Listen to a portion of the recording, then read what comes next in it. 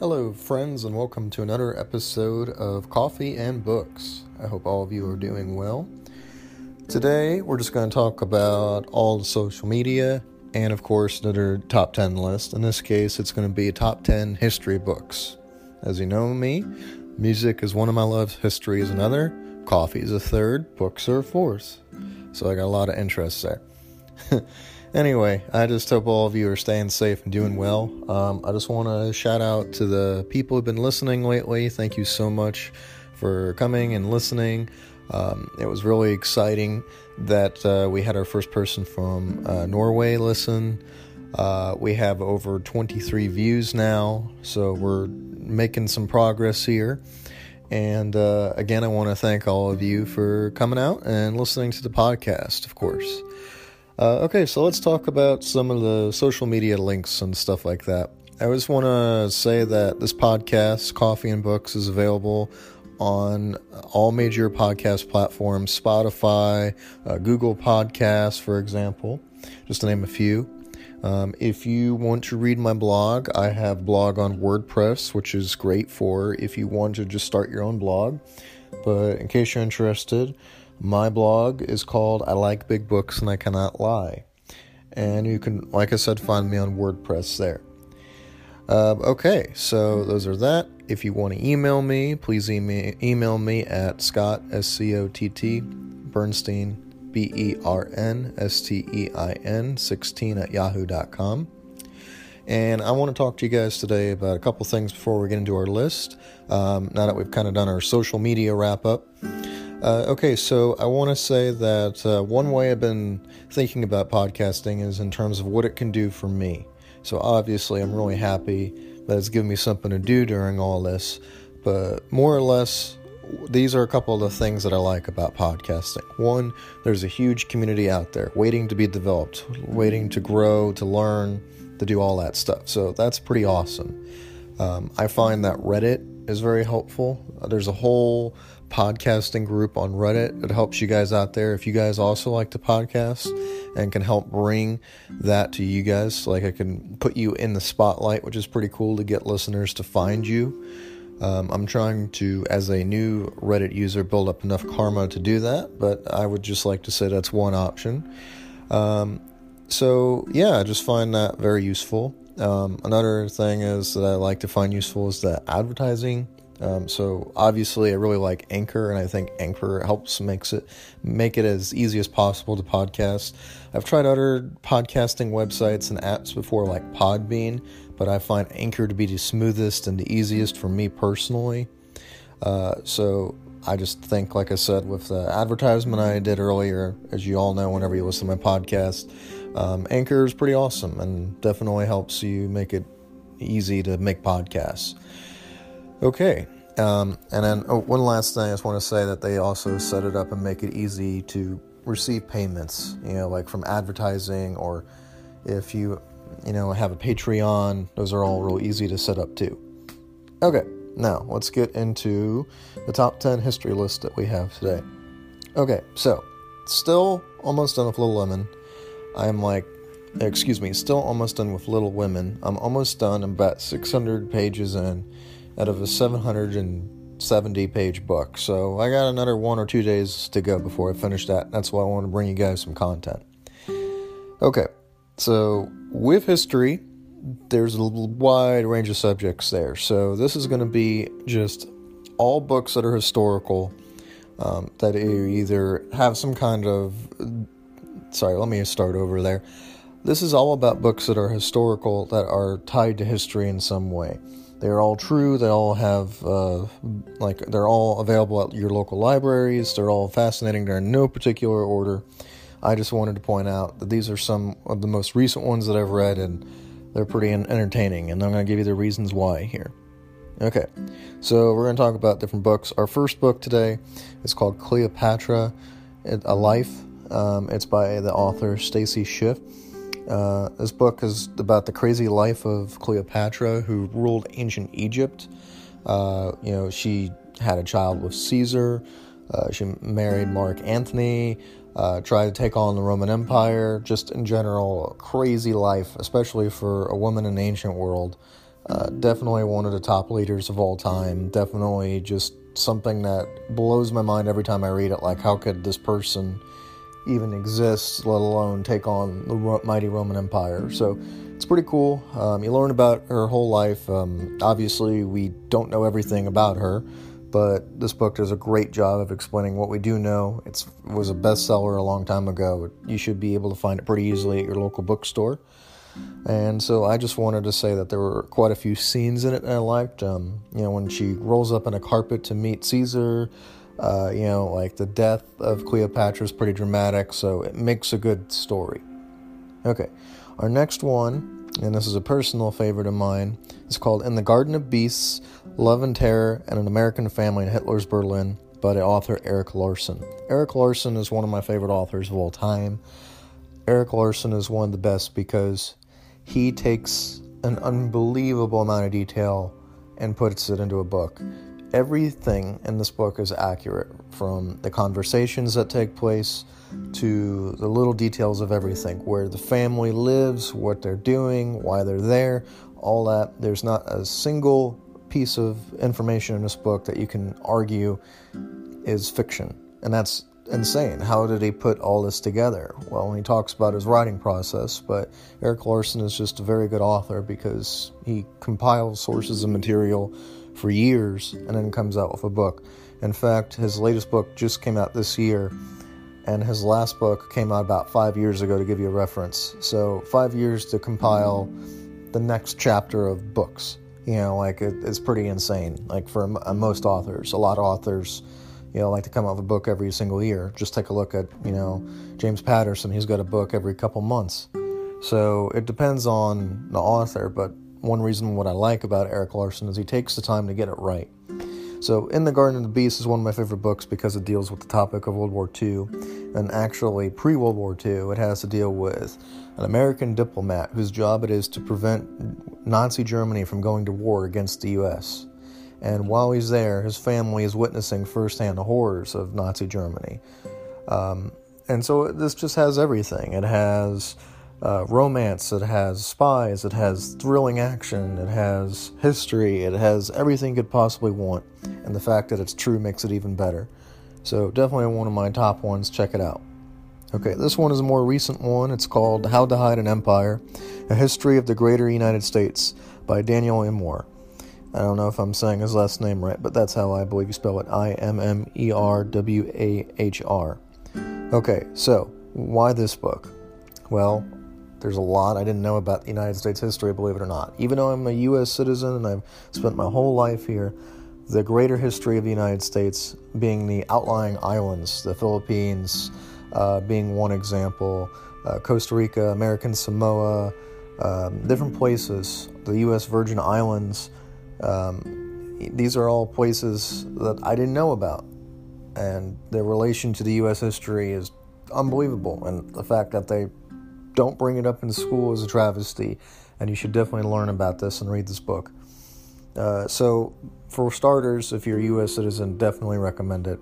For those of you who want to understand why empire, why is it used in that sense, you'll have to read the book, but to basically summarize it, everything from the way we are today goes through back of hundreds and hundreds, if not thousands of years of history, from when we were, kingdoms to, eventually colonial empires and to eventually the information age today. So everything kind of relates. The U.S.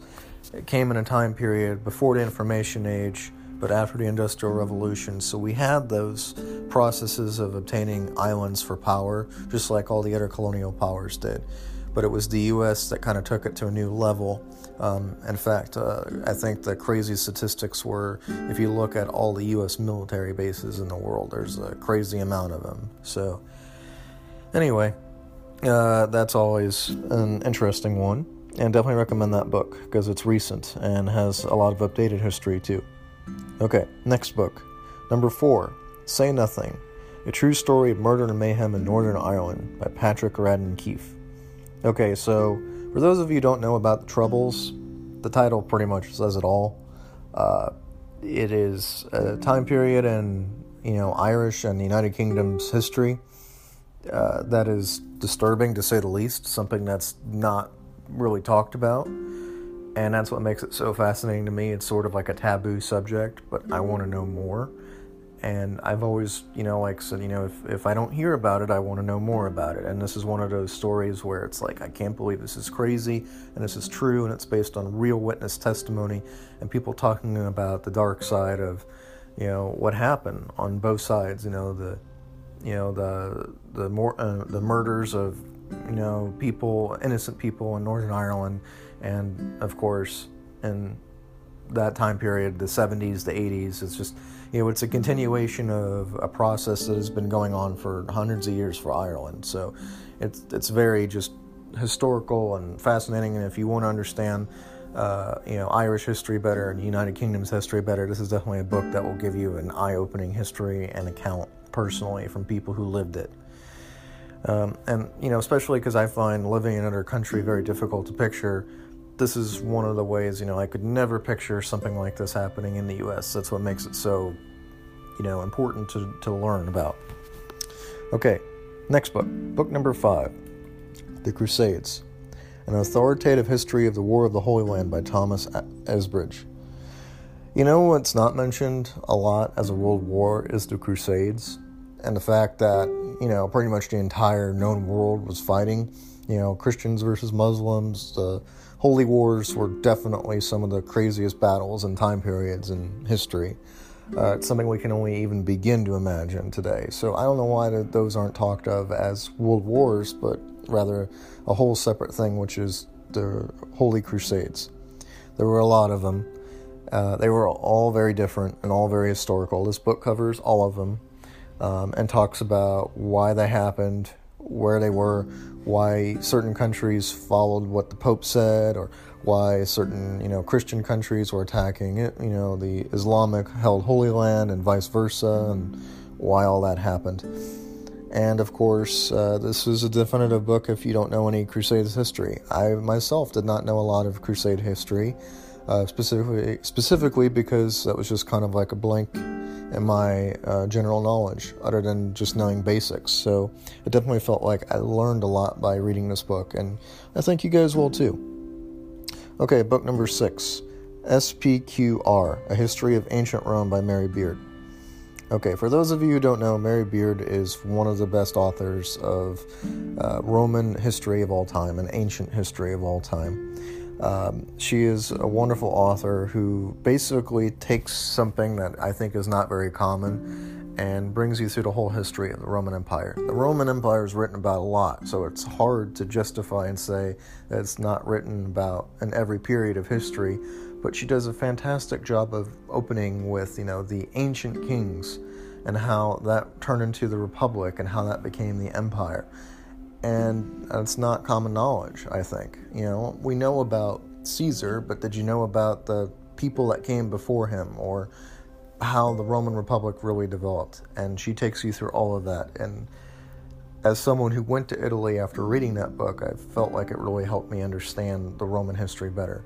Oh yeah, by the way, the Roman Empire lasted thousands of years after that. So, it's pretty hard to fit all that history in one book, but she does a very good job, and that's why I think you'll appreciate it, especially if you're interested in ancient history of Rome. Okay, number 7, Napoleon, A Life by Andrew Roberts. So in the United States, I want to stress that we think of France in a few different ways, giving us the Statue of Liberty, helping us with our independence, and during World War II. But we obviously know that France, aka Napoleon, sold Louisiana Purchase to the U.S., which was one of the largest purchases of land in United States history. But more importantly, we're taught it from the U.S. perspective, why we did it here. But what we're not taught is, why did Napoleon sell it in the first place? And I think it's important to know that his whole entire life, starting from the very beginning off a little tiny island, and how he became, basically a dictator, and how he came away, being the first of his name. When you think Napoleon, you think of a guy who fought in some serious wars. And he did. And he left his mark, and, it's hard to think of, for me, as France as being this mighty empire, But at that time, in the 1800s, France was one of the mightiest empires in the world, especially after they deposed their kings and queens. So it's hard to imagine, but Napoleon went from, just some general, in an army, to being a commander of the entire nation. But really, he started out as a small soldier who worked his way up, and this is his story. And also, it's just fascinating to learn about. I want to read, more about his grandson, Napoleon III, who also became, emperor. Something that, you can talk about later, of course. But, I want to know more about his bloodline. What happened to his family? Why didn't, the French Republic last? So anyway, all such is interesting, and definitely recommend learning about older history of France before you do that, specifically learning about why the king and queen of France were deposed, before we go into Napoleon. Okay, book number 8, Grant by Ron Chernow, or Chernow. Sorry, I don't know if I'm pronouncing that right, so you have to bear with me here. Okay, as someone who lives in the southern part of the United States, I've always been interested in how the Civil War has been taught, especially across the country here. But the American Civil War is a must-learn about event in American history. It ended slavery, it ended and did a lot in the U.S. Grant was one of the contributing forces in that factor. Without Grant, there would not be a Union victory which preserved everything the way we have it today. But Grant is perhaps, or Ulysses Grant is perhaps one of the greatest men, you learn about in history. He was fascinating, how he went from being described as a drunk to being leader in the Union forces and leading his forces to victory and smashing the Confederacy apart. And then it propels him into the presidency and how he dealt with presidential issues and what his life was like after that. So this book, again, is large, covers an insane amount of ground, especially if you like learning about history. This is going to be a good book if you know nothing about Grant. So I hope you check it out. I liked it a lot. I'm going to read more of this author's works in the future. Book number 9, Leonardo da Vinci by Walter Isaacson. Okay, so very few people in history can get me interested in art, but Leonardo da Vinci is one of those people. And in fact, this author does a fantastic job of detailing the history of Leonardo da Vinci as a person, as a writer, like what his contributions to science and art and mathematics were. Leonardo da Vinci was just an all-around fascinating person, and to make me care about a subject I know very little about is a great talent. So definitely recommend it, especially if you don't know a lot about Leonardo da Vinci and his masterpieces. Highly recommend checking those out. Okay, and last but not least, we have book number 10, Elizabeth the Queen, The Life of a Modern Monarch by Sally Bedell Smith. So as I've ranted and raved, as you all know, the UK is pretty much one of my favorite places on the planet. I've wanted to move there ever since I was a kid. I've wanted to stay in a castle. I've wanted to do so much in life there. But I've also wanted to travel and see the world. And I want to see all of it, not just there, but everything. Okay, but the reason why the King and Queens of England stand out to me is because they're one of the most recognizable monarchs that are left in society today. They're just interesting. They're interesting people. For instance, learning about their history, I didn't know that they were quite German and had to change their names to the Windsors to avoid trouble during World War I. Of course, who would have ever predicted everything that has happened in the past 2 centuries, with the United Kingdom and where it is today. So while I feel like the United Kingdom in particular needs its own separate books, the Queen in her own right deserves a book.